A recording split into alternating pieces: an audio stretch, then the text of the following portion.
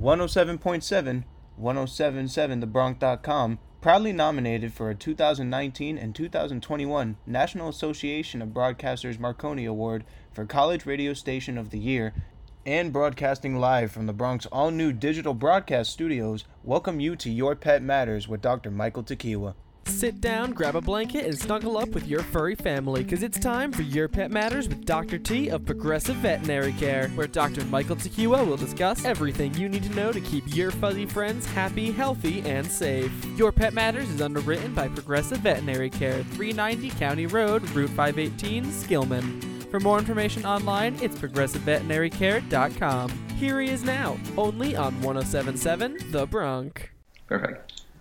Welcome to Your Pet Matters. I'm your host, Michael Dr. T. Tequila, and I have a special guest today. My special guest is Dr. Dr.Murphy. He's currently doing his residency in neurology at UC Davis. He's a fellow Canadian. He graduated from the University of Guelph, and he did his internship at the Veterinary Emergency Center in Toronto, which is, I think I've had 2 or 3 Canadians on my show, so you're my third Canadian. Yeah, so it's really good to have you. So thanks for being on the show. I really appreciate it. Thank you for having me. And you're 3 hours. I guess you're 3 hours behind me right now, right? 3 hours behind, yes. Okay, so it's roughly dinner time at when we're recording this here, and it's my kid's bedtime here, so it works out really good. But Vishal, I wanted to talk to you about. I think that in your particular case, and for our American listeners, I think it's important to just go through the process of what made you want to become a veterinarian, and then how did the road of life lead you to where you are now, like in a neurology a setting. And then what we'll do is what the listeners and viewers aren't aware of is he's also an artist, and he's done some cartooning on the side. Yep. And shout out to my classmate Pam Bootlier. She does the same thing, so it's cool. I think it's really cool. But why don't we start from where it all began? So were you in India at the time that you decided to become a vet? Are you one of those who always wanted to become a vet? No, I definitely was not one of those who always knew that. I was actually living in Malaysia at the time. I had moved away from India. My parents moved around a lot when I was growing up, and did my high school in Malaysia. When it came time for graduation, I was kind of really unsure of what I wanted to do. As you mentioned, I do a lot of art, and that was actually something I was quite interested in as well. My parents were, in their infinite wisdom, they decided to make sure I got an undergrad degree first, and focus on the sciences for a bit, which I always enjoyed. Biology, I always liked that kind of stuff, loved animals, but never really saw myself doing that as a career. So I got into the University of Guelph. I kind of applied there specifically thinking about veterinary medicine as maybe being an option. But it wasn't until I really started volunteering at a veterinary clinic in Mississauga in Ontario that I really kind of could appreciate what it was and the impact it had. And that's really what kind of put me on that path. And so how long were you living in Canada at the time? Mm-hmm. I had left Canada when I was 4, so I had just come back. Okay. And it was quite a stark difference too. I mean, growing up in a lot of parts in Nepal and India and then Malaysia, you see animals being treated very, very differently than out in the West. And so to kind of grow up with that and then come back to this atmosphere was quite a big change for me. And so I think that really helped me appreciate that, I had this ability to really make a big difference. And it's interesting, as I told you before the show, a classmate of mine was from India, and he described that, I don't know where exactly he lived, but in his town, there was a veterinarian that arrived on his bicycle. And it gave him an appreciation. As you discussed, I think that in many countries, the human-animal bond is a completely different concept than what we experience in Europe and Western areas and North America. But he was fortunately able to actually experience that through this veterinarian, and that's what gave him the understanding. Oh, very nice. Yeah, it's a very good story, and it's really neat. But yeah, I can understand that. But I think it's great that the diversity that you're able to bring these concepts and so forth. So do you ever go back to a more holistic approach or anything with your pets? Is there anything from your from your upbringing and the travels that you can bring into the concept? Because we're talking about integrative medicine now a lot, right? A lot of practitioners. That's a good question, and I think it's one that I struggle with, especially in neurology. I've definitely been a lot more. I guess my past makes me a lot more open to those things. That's probably the best way to put it. I've definitely been getting into a little bit of acupuncture, getting to see some of the benefits of that and that sort of thing. Still a little bit on the fence on a lot of them. I think I come from a very evidence-based perspective, and I like to see some data before I can make a call. But I've definitely, anecdotally at least, have seen a lot of a lot of those things have its place, and I think as an adjunct it works really well. I'm huge on physical rehab and that kind of post-op management and stuff like that.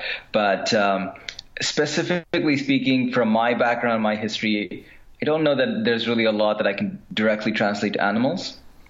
Okay. I grew up actually with a lot of yoga was a very big thing in our family. It's actually something that even I, as a kid, when I had problems with breathing and things like that, it was something that was part of my treatment protocol.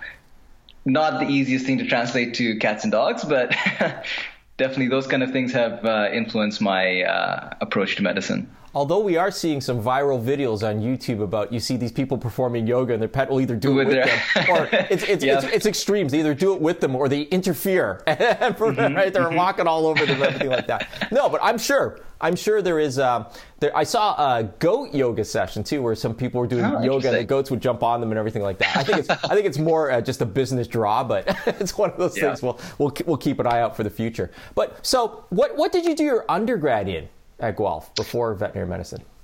My undergrad initially started off very unfocused. It was just a general biological sciences degree.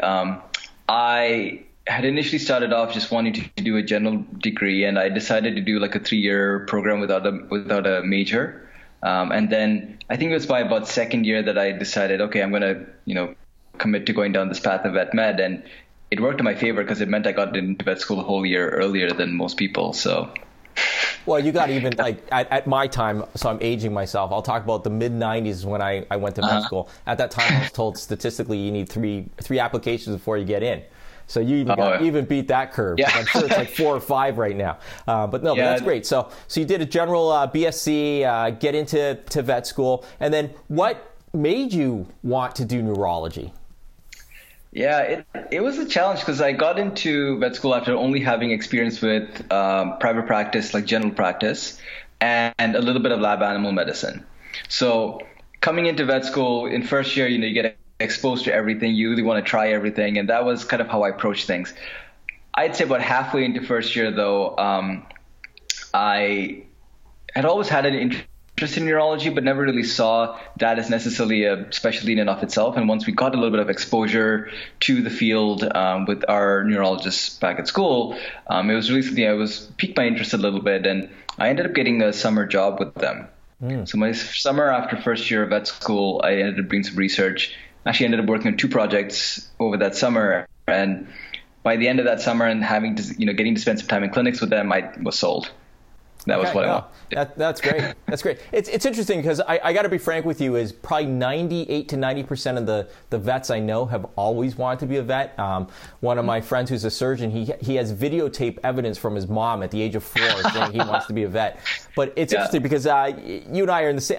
I never always wanted to be a vet. I decided later in life to become a vet. So it's interesting when I meet the individuals that are in the same boat as me, because most people have this drive, and it's interesting. But I can tell you statistically, you're going to bring a slightly different flair to the profession. I think it's going to be good because I think these people from these diverse backgrounds bring, because you're not always driven to be that vet, which then tells me you have a slightly different personality. And so I think it's going to be interesting and good for you. But a question I do have is, what percentage of your class was men versus women? That's a good question. So I think in a class of about 112 of us, there were 20 guys. 20 guys. Okay. Yeah. So like 15. And our class was supposed to be, one of the more higher numbers of guys. Wow. In the last few years, at least. Okay. So it's trending. In my time, it was 30% guys, 70% women. Mm-hmm. So when I started vet school, it was to get the quote unquote old boys club out of the profession. Right. So now I think we've reached that saturation point. We've succeeded in that. Yeah, we definitely succeeded in that front. Yeah. And I think that's part of. I do find as ownership a lot of as full-time employees and as ownership, I think that there's been a shift in that, and it has to do with I'm finding that there's a difference in, well, I think it's difference with everyone about work-life balance. We'll talk about that later. Yeah. I think you're right in the heart of you're at the grunt stage of your profession. Yes. As I jokingly say, you're eating dirt financially. Right? Very much so. But there's a light at the end of the tunnel. I think that's great. It'll be worth it.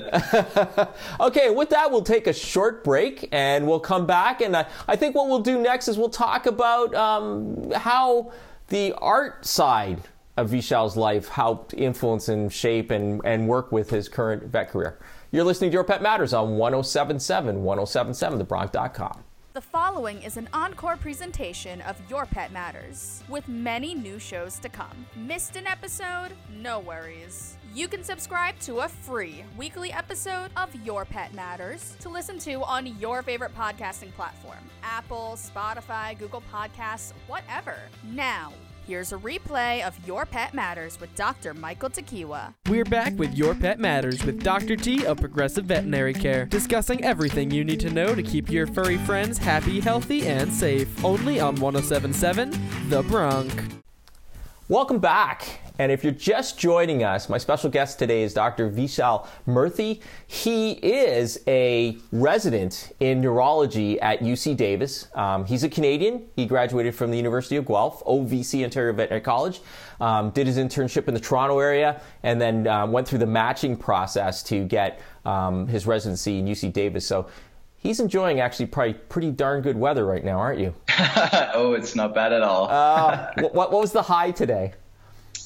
Probably like low 60s. Okay. We right now in Jersey, it was like the morning started at 28 degrees and it went up to 51. We're getting a huge variance. So 51. So when I take my son to the bus to go to school in the morning, it's 28 degrees. When I meet him afterwards, it's 51 degrees. So you're wearing full winter gear in the morning and then a spring jacket in the afternoon. But yeah, it's starting to get colder and colder here. But yeah, no, California. I'm a little jealous. I'm not going to lie to you. We're in a good place there, I must say. I guess they're not used to any sort of really cold weather.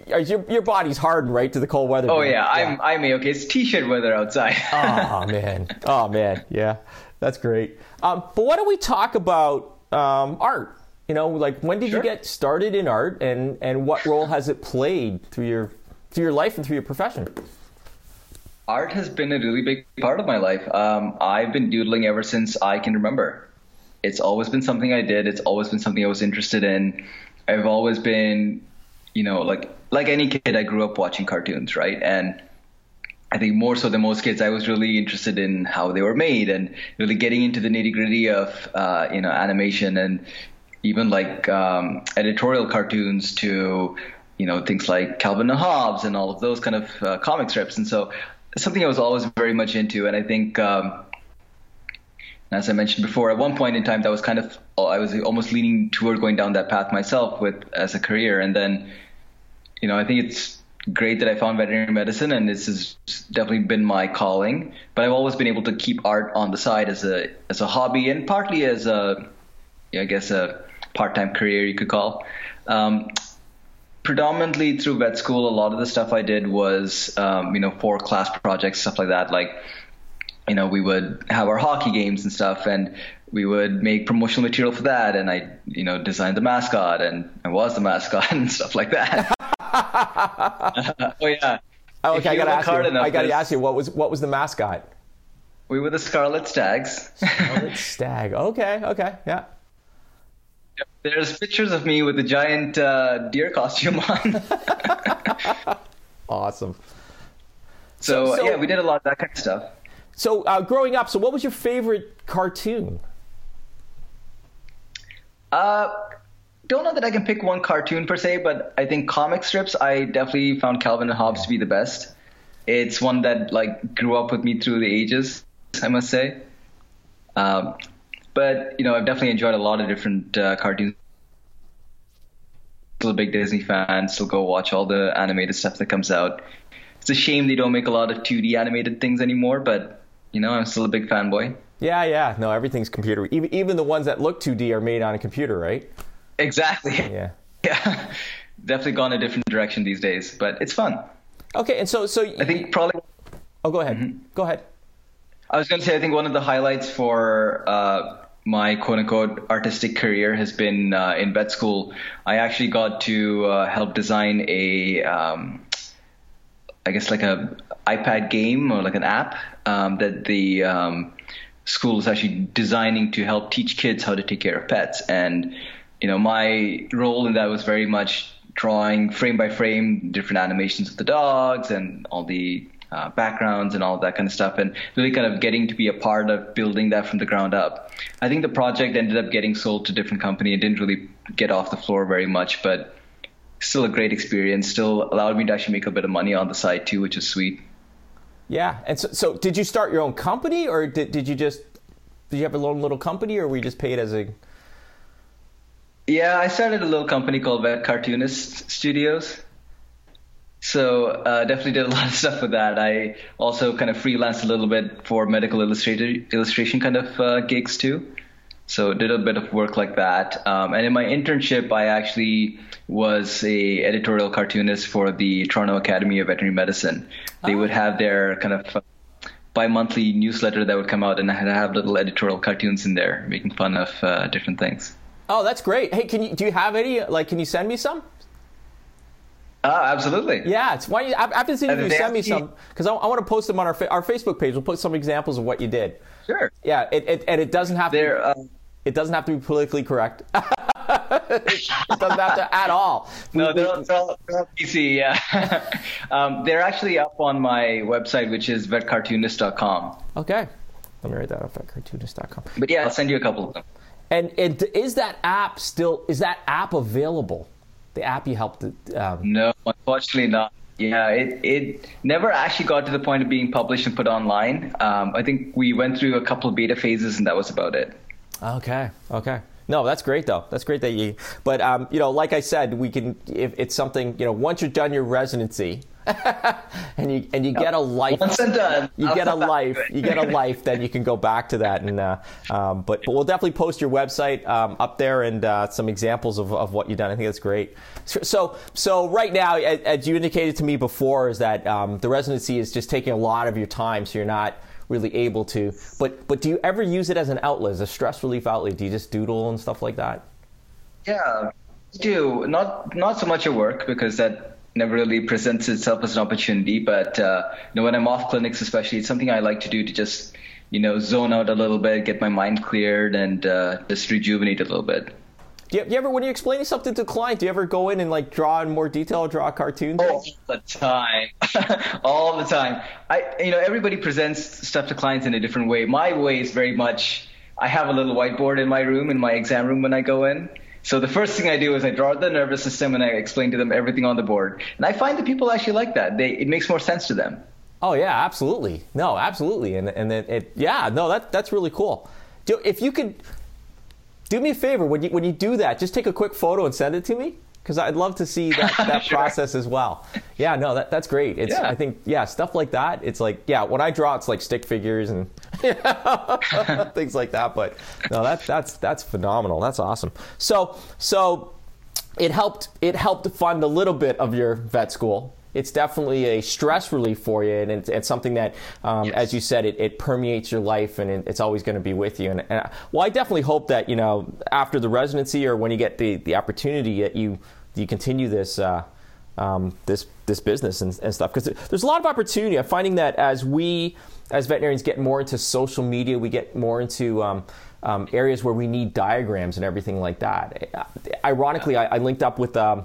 He's a graphic artist. He used to work with comics and the Marvel and DC type comics. And I said, there's some videos I want to make, but I need I need nice images, right, about what I'm talking about. Like something like heartworm disease, right? You want to talk about stuff, you have to have the images and everything like that, or the flea life cycle, anything like that. And so I think that there's definitely a need for that and demand for that. I think that's great. Sweet. Okay, well that took up the segment time. So why don't we take a short break right now? And we'll come back and we'll talk about, there's a couple things I do want to talk to Vishal about is work-life balance. We've been talking about that a lot on the show. I'm sure that everyone's read about, the stress levels that veterinarians face and everything like that. And I think that, he touched a little bit about the ethnic diversity that we have in this profession, and we'll talk about things like that. So stay tuned. You're listening to Your Pet Matters on 107.7, 107.7thebronx.com. Every weekend, you'll find a project to get involved with, and sometimes it'll include your scaly or furry partner in crime. From Your Pet Matters with Dr. T, it's time for Producer's Pet Project, your go-to for pet news, recall alerts, adoption services, and overall helpful tips and tricks to keep your best friend happy and healthy. Producer's Pet Project is underwritten in part by Progressive Veterinary Care. Hello everyone, I hope you're enjoying this episode of Your Pet Matters. I'm your producer Wade Buchanan, and today I want to talk about how do dogs jump so high.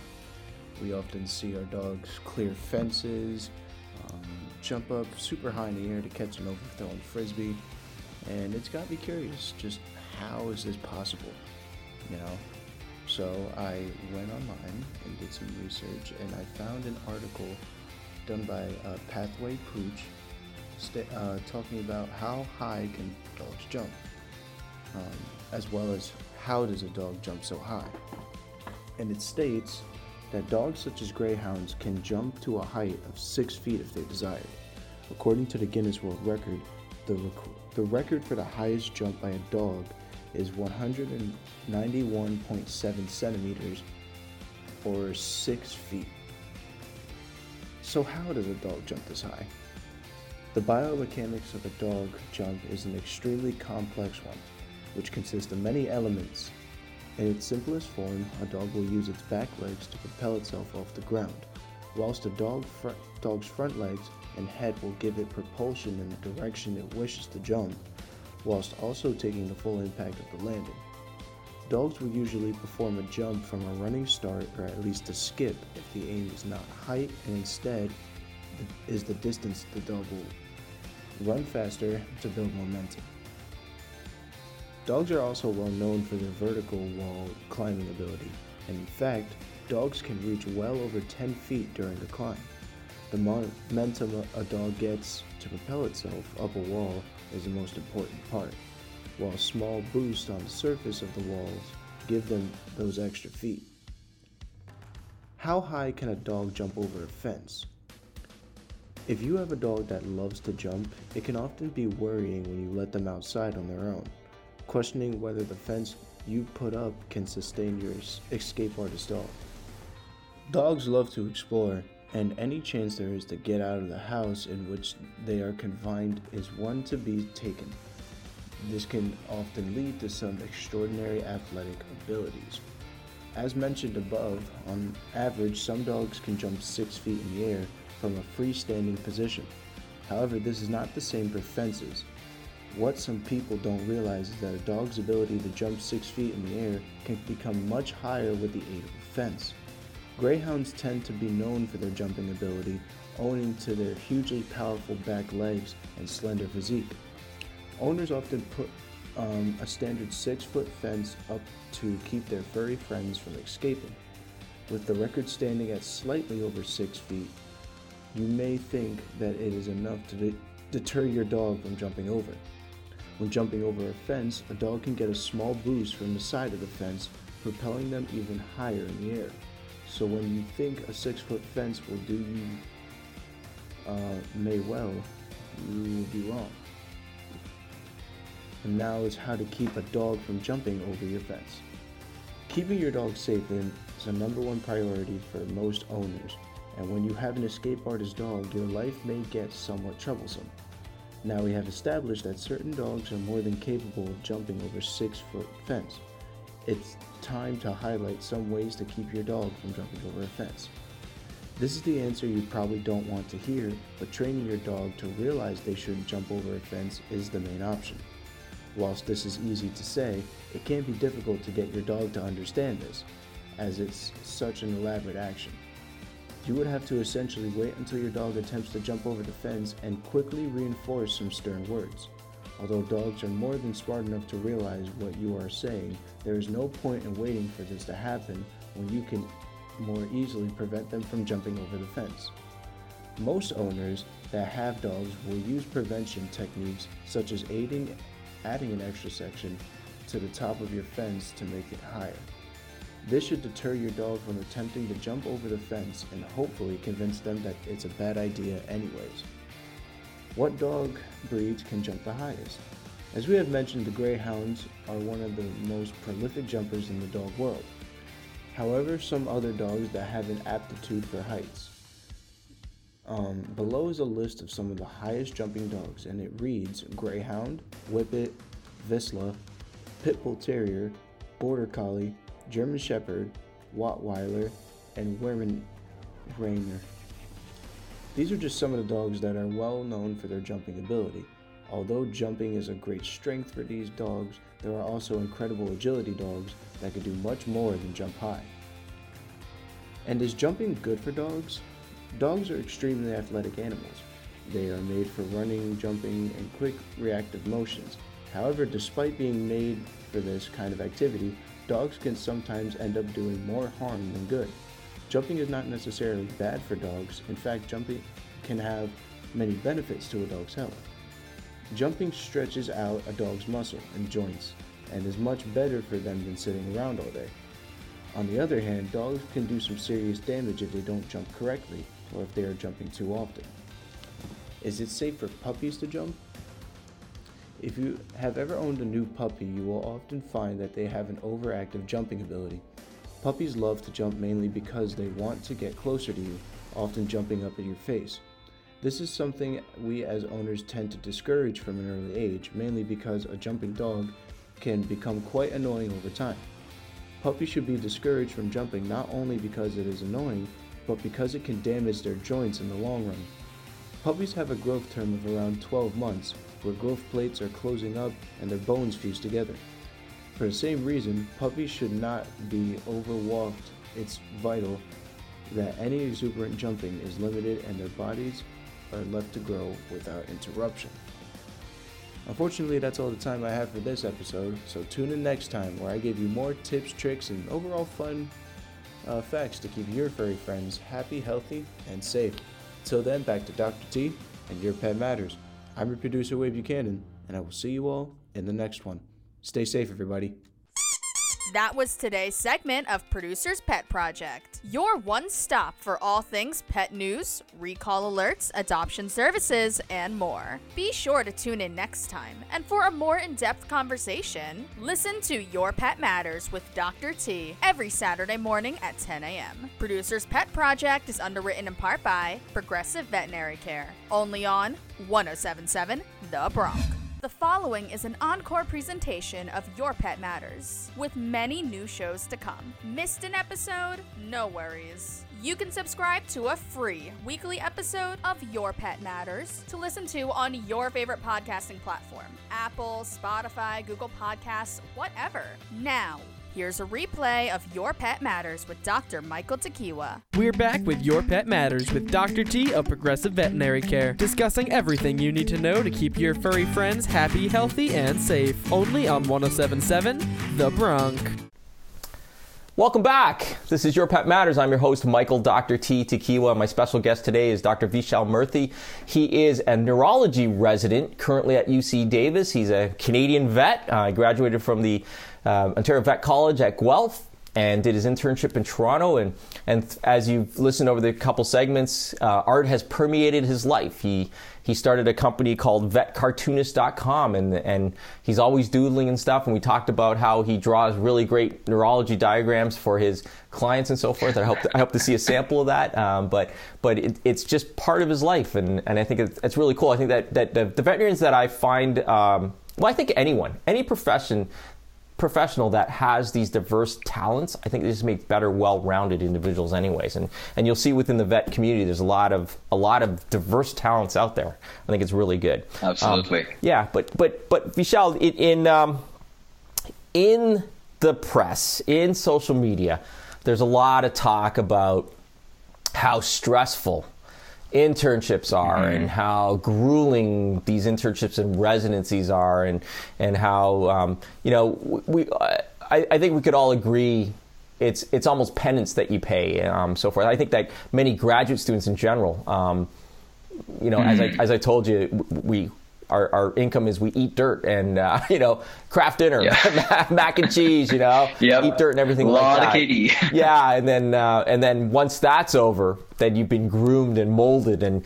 then go out to your profession. But on the same side, there's a lot of interns and residences that are phenomenal. I think that, ironically, the last neurologist I talked to, he just finished his residency. He's at UPenn. He summed it up in that you have to kind of know what you're getting into. And if you have that mindset and you have that light at the end of the tunnel, if you start an internship or residency in the hopes of, I don't know where it's going to lead me, I think he found that those are the individuals that get more stressed. It seemed like, as you said before, that you found in your first year of vet school that neurology really hit you, and that's what you wanted to do. And I think that, you definitely see that at the end of, you got a couple more years left, I guess, right? For your... Yeah, but 2 years left. Yeah, and then But yeah, absolutely. I think, like you said, it's like once I had neurology to set my compass at, then I knew where I was going. Everything had a purpose, everything had a goal, and it made the whole process a lot more manageable for me, I must say. And so I guess for our listening and viewing audience, can you describe what your internship was like, what a typical day of your internship was, and then what a typical day now is, and what your Did it meet your expectations? Is there things these outliers that really hit you, words of wisdom that you could get these young vets that are going to apply? Fair enough. I'd say my internship was great. I actually really enjoyed it a lot, but I think I also enjoyed it a lot because I had very much a end goal in mind. I chose my internship based on the number of neurologists there were. I chose my internship based on, how much time I get to spend on neurology. Those are some of the criteria that mattered more to me than some of my other intern mates, for example. But my intern class was really good. We, relied on each other very well. We supported each other, and we had a good set of mentors there. So I definitely felt very well supported through the whole process. I must say that,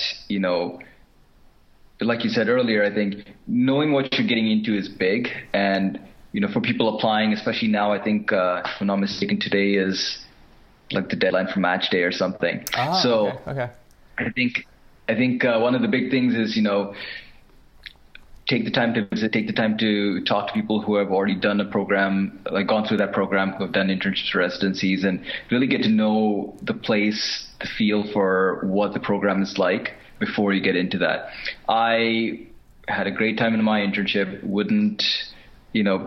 I would go back and do it in a heartbeat. I mean, not that I necessarily want to go do another year of that, but I had a good enough time that I would consider doing that. And similarly with the residency, so far it's been a lot of work. It's definitely been an uphill struggle at times, but it's been amazing. I've been learning a lot, really doing a lot more. I'd say my average day in my internship really depended on kind of what service I was on. We would rotate through different things like ER, neurology, surgery, medicine.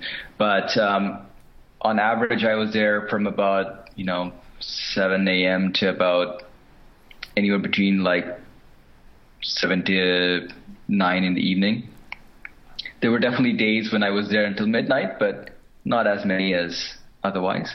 In the residency program, it is really kind of dependent on where or kind of what kind of schedule I've got. I'd say it's not uncommon for me to be there by around 7 a.m., leave probably around 8 or 9. But if I'm on call, I'm probably going to be going back in that night. We do a lot. We have a very high caseload here at Davis, and that often means that we see a lot of emergencies. So it's not uncommon for me to be up a large chunk of the night doing surgery and then back to work again the next day for the same thing. I actually just got off working the weekend, and we had a quiet weekend, but still had both nights where I was up for about 3 a.m. each night with surgeries. Well, do it while you're young, man. It's like, oh, yeah, I can't pull all-nighters anymore. But a question that's going through my mind is, so your internship was at a private facility, right? Private practice, right? Yes. And yes. Do you think that had it been academia, it would have been different or no? It is a very different beast, I must say. Has its pros and cons. I think, a lot of the learning was really just pushed back on us. And so it's kind of what you put in is what you get out. I feel like in a lot of academic places, they guide you through that learning process a bit more. It was nice to not have to be sharing that opportunity with other students. Not that that's always a bad thing, because as a resident, I enjoy teaching students. But as an intern, I got to really focus on my own learning for a bit and really kind of hone my skills my first year out. And that I found to be quite helpful. And honestly, I really appreciated the pace and the efficiency of private practice, because my goal for my internship was to see a large number of cases to get comfortable with the medicine, and I think I achieved that really well. I don't know that I would have necessarily achieved that in academia. I certainly could have, but I think when I went through the process of applying, that internship stood out to me for those very reasons, though. Yeah, and so why don't we do a shout-out? So it was the Veterinary Emergency Center in Toronto? Is that what? Yep. Yeah, Veterinary Emergency Clinic in downtown Toronto. Okay, yeah. Easy. Let's put a shout-out for it, because if you have a good experience, it's definitely worth it for anyone thinking about doing that. I would highly recommend anyone apply there, both American and Canadian. Good program, good folks. And how many neurology residents graduate per year? Do you know? Do you know the statistics for that in North America? Ooh, that's a good one. I don't actually, but probably in the realm of like the 20s, maybe. And so for our listening and viewing audience, especially if you're a vet student thinking about this, so you have to match for the internship, right? And then you have to match for the residency? Okay. Yep. Yeah. And it's quite common for candidates to have to go through multiple rounds of the match. I must say I have been very lucky that I got into the residency on my first attempt, which is a bit of an outlier, I guess. But, came and visited Davis, really loved the program here. And, what they were offering in terms of the caseload and the pace was really something that I thought would work well for me, given that I came from that background in private practice. And so I'm lucky that I got in here. No, that's awesome. That's awesome. Hey, can I ask what your parents do? Just out of curiosity. Sure.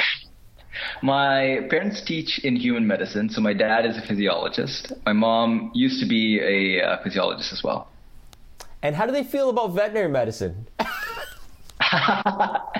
You want the honest answer? Yes, my parents wanted do. me to be a dentist. Like most Asian parents, they wanted me to be a dentist or a human doctor. And I promptly said nope to both. But they're coming around to it. I think they're appreciating the impact that I can have on animals, and that's something special for them. Yeah, and correct me if I'm wrong. Are you finding that just the general consensus amongst the human medical profession is there's a little bit of surprise about what we're able to do as veterinarians? Oh, absolutely. Absolutely. I mean, we do some pretty radical things at Davis, especially, some major surgeries and things like that. We sometimes have human pediatricians come in and they're shocked at how much we're actually able to do in cats and dogs. It's pretty sweet. Awesome. Yeah, I like that. And what I like is that the concept of One Health is that we're using the findings we find in the animal kingdom versus the human kingdom to help both places. No, I think that's great. Absolutely. There's a lot of crosstalk in that field for sure. I think that's great that you have pediatricians come in. Yeah, I to be frank, and I apologize, I'm being controversial. Some of my most controversial clients are from the human medical profession, right? Oh, I hear you. Same over here. Yeah. Same over here. I've definitely had human physicians who want to scrub into surgery with us, things like that, or where they start asking us to use specific medications, and I'm like, doesn't work like that in dogs, but we might kill your dog with that. Yeah. No, that's don't want to do that, but okay. Yeah, I did have, and I'm not going to name any names because I have quite a few of them. There's an anesthesiology client of mine, a human anesthesiology, and he told me that he gave his dog X antibiotic, at X dose. And I as politically correct as I said that's about 30 times what the dose should have been. Thank God she did well. So, it's one of those things, but that was one of those things we have to deal with. I'm jealous of where he is now. He's in California. And he's talking about California's pretty sweet. Yeah, they're talking about going home to, maybe BC. Maybe BC has something, huh? Yeah, middle ground, yeah. Vancouver's nice. But you'll have you've got plenty of time, you'll have lots of choices. But one thing I wanted to talk to you about is, actually a couple things. I think that we could talk about both these things. It's just the ethnic diversity that you've experienced as a veterinarian. Before the show, I talked to you about how many Asian vets I know, and I joke about that all the time. But, in my class, as I said, we had a small class size in Prince Edward Island. I was the token Asian. I had a buddy of mine who was the token Indian, and then my third friend was the token Jamaican, and that was it. We were the international crew in our class, and so I know your class size was much larger, and there's especially in Toronto area, in the Guelph area, there's much more diverse areas there. But how do you feel about that? How do you feel about the ethnic diversity within our profession? And then we'll talk a little bit about corporations, I think. Sure. I think we're making some progress, but I think we still have a long way to go. It's still the majority of the class that is your typical kind of Caucasian, especially in the Ontario side of things. There was a pretty heavy slant to, like urban Caucasian background. We had a few people from more of the rural side of Ontario, but for the most part, it was very monotone, I guess. That's the best way to put that. But, I must say that our class was pretty nice. We had a relatively diverse group, and, we, compared to a lot of veterinary classes, we had a fair number of guys. We had about 20 guys in our class, which is another aspect of diversity in this profession these days. But, when we talk about, people from different ethnic backgrounds, there's probably maybe 15, 20 of us altogether, like not even. So we were definitely still very much a minority.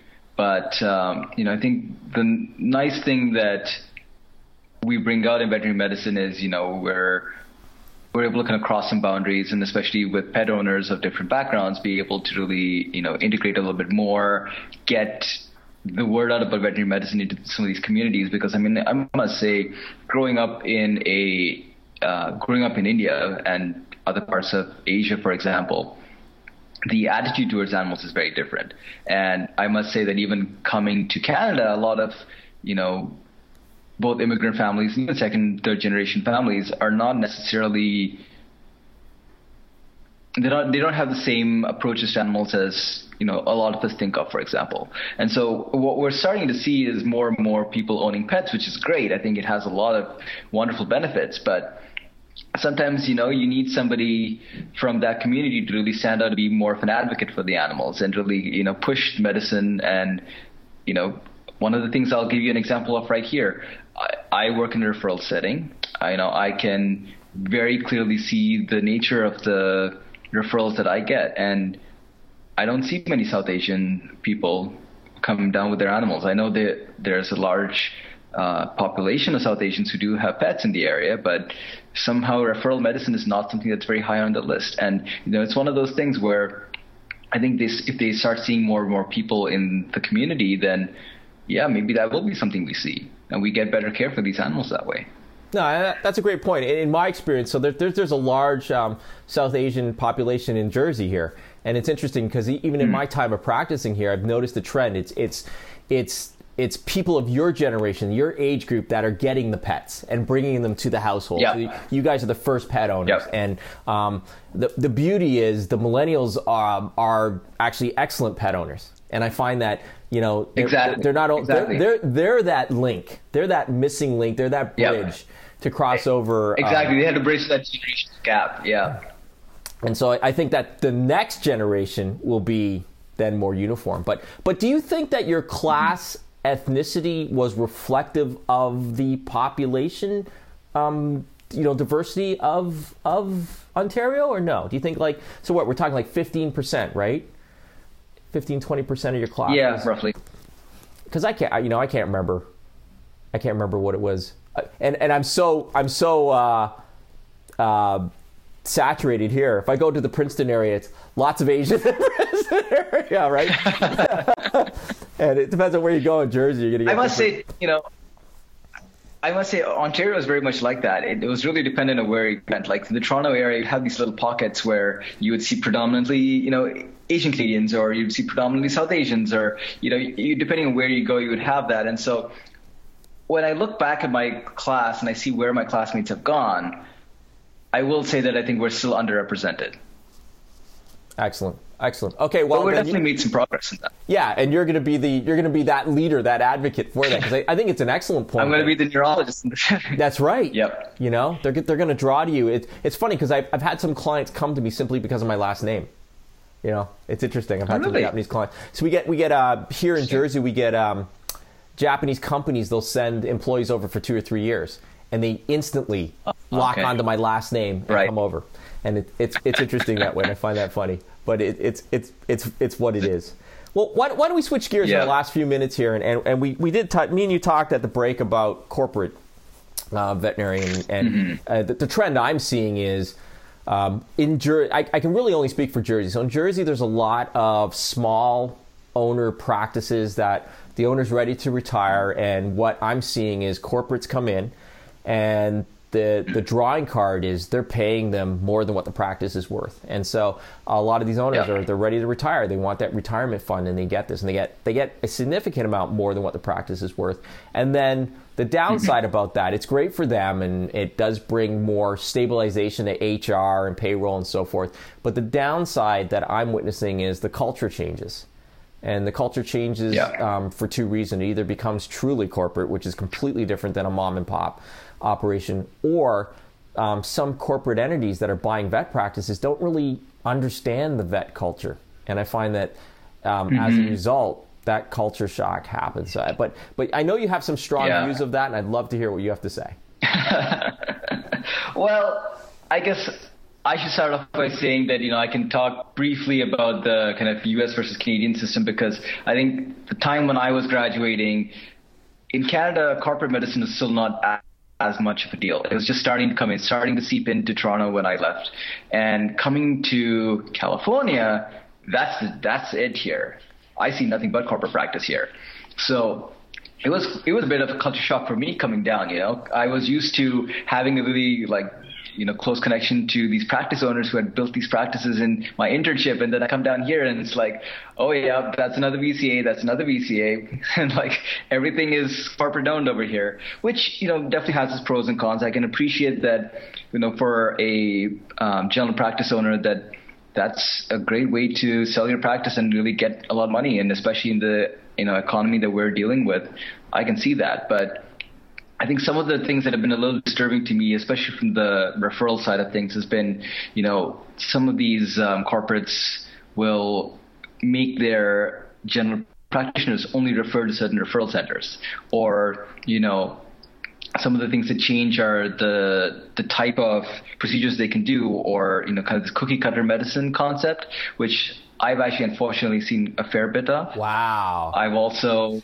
Yeah, that's the thing that really gets me. But some of the other ones are, that kind of drive about production. And that's one that, I completely get that, to be a good businessman, you need to know what you're making. But I have a hard time when some of the corporates seem to be pushing that a lot more.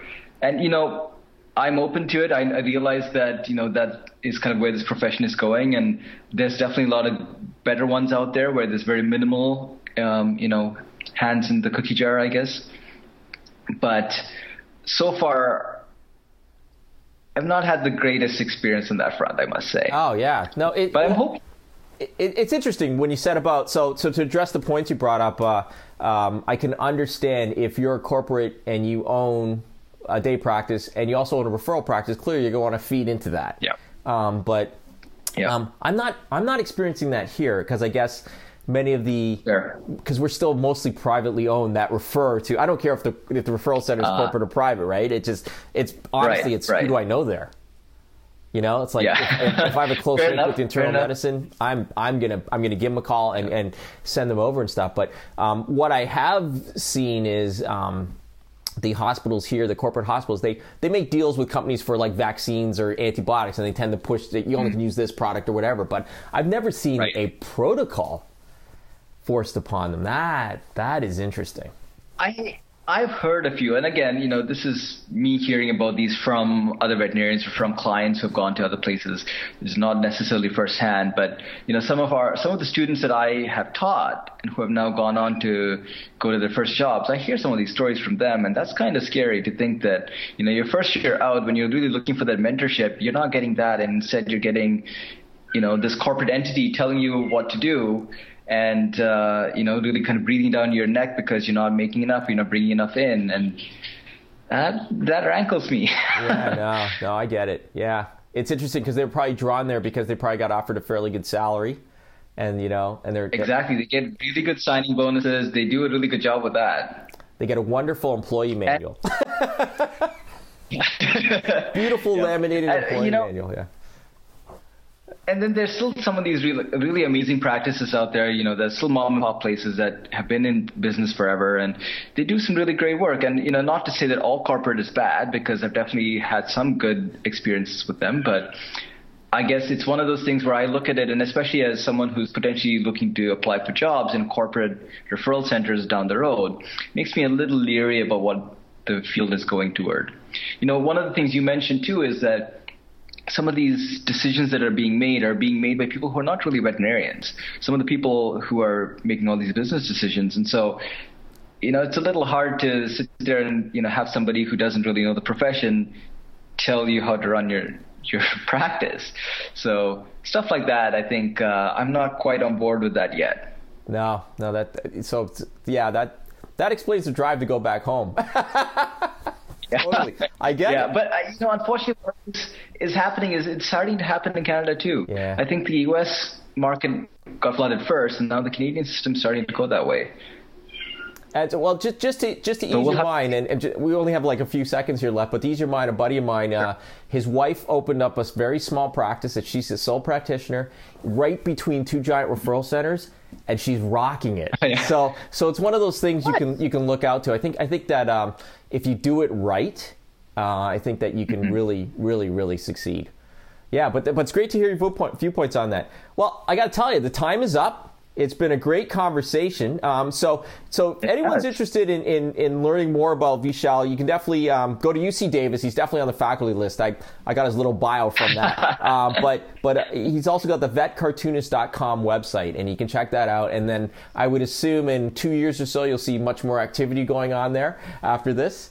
And it may be vetcartoonist.ca. Right? in the future.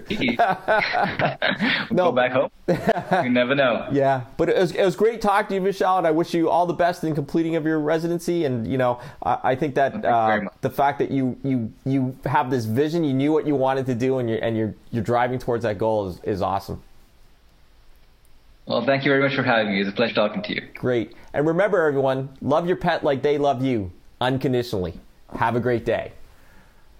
That was Your Pet Matters with Dr. T of Progressive Veterinary Care. You can tune in right here every Saturday at 10 a.m. Or to hear more right now, you can go to 1077thebronx.com/yourpetmatters, where you can download past episodes as podcasts on your favorite platform like Apple, Google, Spotify, and more. Your Pet Matters is underwritten by Progressive Veterinary Care, 390 County Road, Route 518, Skillman. For more information online, it's progressiveveterinarycare.com. We'll see you next time, only on 1077 The Bronx.